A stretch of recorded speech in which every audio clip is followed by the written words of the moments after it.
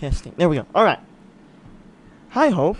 Thank you for joining us on the 20s Today show. How are you doing today? I'm doing great. Thanks for having me. So, what have you been working on today? I've been going over some business plans. I'm trying to, expand my clientele in my freelance writing, which has been pretty exciting for me because I'm going full time into freelance writing, and I've only ever been part time before. So yeah, exciting stuff.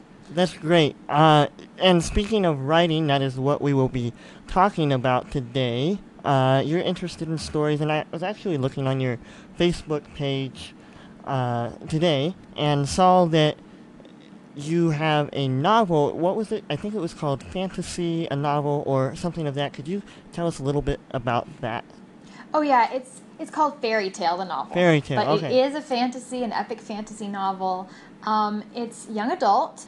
It's about a teenage boy who gets yanked into this cliche epic fairy tale and figures out that his ability to predict the cliche storyline is the only thing that can save their world from this destruction. Very interesting.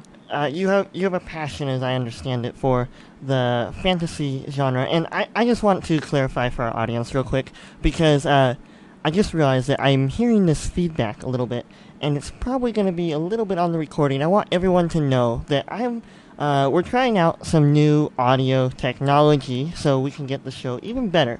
And Hope's phone is down and not working, but she still did the show with us, so we're recording it over FaceTime. And it's a little weird because we're talking with you, the audience, the listeners, with the listeners. And so we're recording this for audio, but we can see each other over FaceTime. And so, and we also have our scripts and things. Anyway, so We are persistent. yes, persistence. That's a good quality, especially in writing. So there we go. Okay, just that background for our audience. All right, so we're talking about sci-fi fantasy. I know you have a really strong passion for this. Can you tell us? You told us a little bit about your story that you wrote and are writing. Tell us a little bit about why you're so passionate for this genre and kind of your background in it, and maybe give us a little bit more background of how you started and all this. Yeah, well, I mean, I've really had a passion for the fantasy genre ever since I was really little. Like, my mom and dad would read us, Narnia, the Chronicles of Narnia when we were little, and other little books like Five Children and It, and little stories of magic, as most kids hear. And so I never really fell out of love with Narnia. I've always loved Narnia and that just sort of magical ability of that world, and I think this applies to other fantasy worlds as well, to teach you real life lessons through these fantastical worlds. So like if you got Narnia, and you have the Voyage of Dawn Treader, where Eustace, one of the boys, gets turned into a dragon, and it's really a symbol of a greater truth of him being like this monster in the story, of like a really mean bully of a kid. And then by the end of the story, his scales get removed and he has become like a kinder person. And that was, more allegorical than maybe my fantasy, but I definitely think that fantasy has an inherent ability to sort of teach greater truths and get them sort of in the hearts and in the minds of kids, but also adults, through just the magical sort of wonder of a fantasy world, if that makes any sense.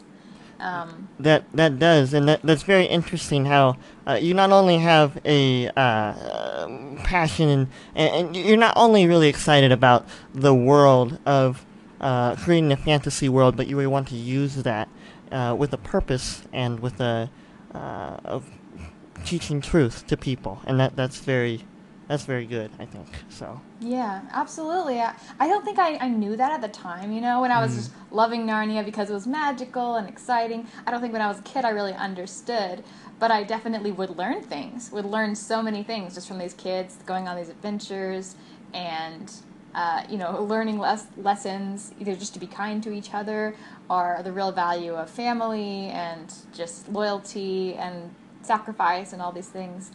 And so when I got older, I was more able to identify what that was, that these books were that, and then also The Hobbit and Lord of the Rings were, you know, teaching these deeper meanings, and that's why they felt so valuable. And then, of course, as I got older, I got more into, like, more sci-fi, which would have been Star Trek, Star Wars. I get really into, like, the Marvel superhero movies. Oh, that's interesting. Yeah. That's interesting.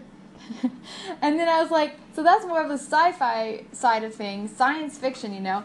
And I think it's a similar thing where it's just wonder and sort of like, you know, just not magic, obviously, science, but like impossible things happening in the real world that just kind of blow your mind, like big fights and explosions and aliens and whatever. But they're explained more with science. But in the same way as fantasy, they still sort of offer you this magnificent, entertaining thing that underneath it all is talking about real-world truths. Like, underneath it all, a good science fiction story is going to be addressing real-world problems in just a way that I think can sort of appeal to more people. Yes. Well, that is very interesting, and I'm glad that you think through what you're doing, not just, I want to do fantasy stories. You're thinking through why you want to. And we're going to talk a little bit more about the application of how this relates to people that maybe don't like fantasy or are not writers. But before we do that, Hope, we are going to talk about a fun fact. Are you ready for our fun fact of the day? Absolutely. For all of you that play golf out there, or miniature golf, have you played golf before, once or twice, maybe? I've played mini golf, yeah. Mini golf? There are 366 dimples on a golf ball. Huh? 366 dimples. So, I'm not exactly sure how this information will help you in your pursuit of golf.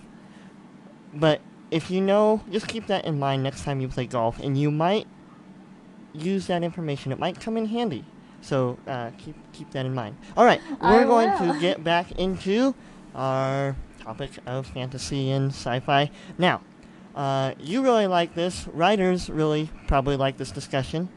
What is the application for those that are watching or reading the works that you have written, and what should their involvement and perspective be on sci-fi and fantasy? And also maybe you could address a little bit of the skepticism of, well, fantasy isn't, and you talked about that a little bit, but the skepticism of, well, I like true stories. Yeah. I definitely think there is a type of person that fantasy is going to appeal more to.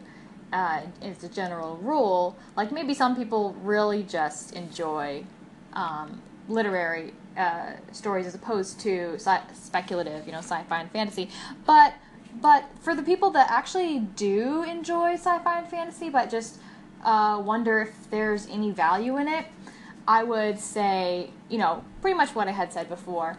You got to look a little bit deeper. Whenever you're watching something or reading something, and you feel like sort of this deep movement that makes you make a change in your life, I think you have to look closer at what was being told under the surface of a story. Because even in a literary story, even in a story that's not speculative, it's always a more powerful message if it's not obvious, if it's not just told right out, you know, if it's played out through the events of the story under the surface, that's always going to be more powerful. So in sci-fi and fantasy, you have a really obvious way to kind of have the dragons or the spaceships or whatever be the symbol and have the real impact be sort of under the surface. So what you're saying is, when you're teaching something, it's more impactful to have it a little bit hidden within the story instead of don't lie.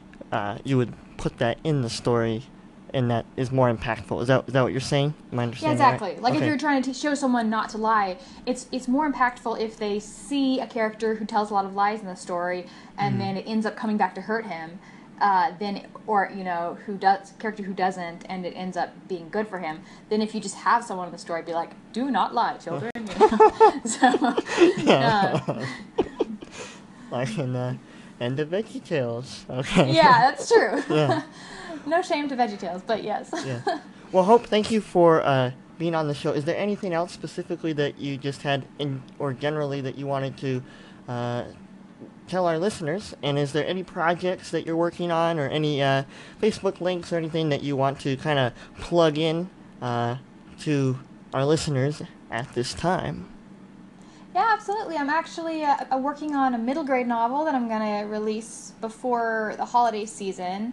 And it's called There's a Werewolf at My School. And it's a middle grade novel, fantasy again, about this kid going to school and finds out some of the kids there are actually mythological creatures. So that's coming up for Christmas time. Wow. But to stay updated on the process of that and the process of whatever else I'm doing would just be my website, which is theepicplace.com. Folks, visit beepicplace.com. And this is talking about you being epic at a place. But you'll have to find out more about that at beepicplace.com. Thank you, Hope, and have a good rest of your day. And hopefully we'll have you on the show again sometime in the future. Thank you very much. Alrighty, talk to you later. All right, bye.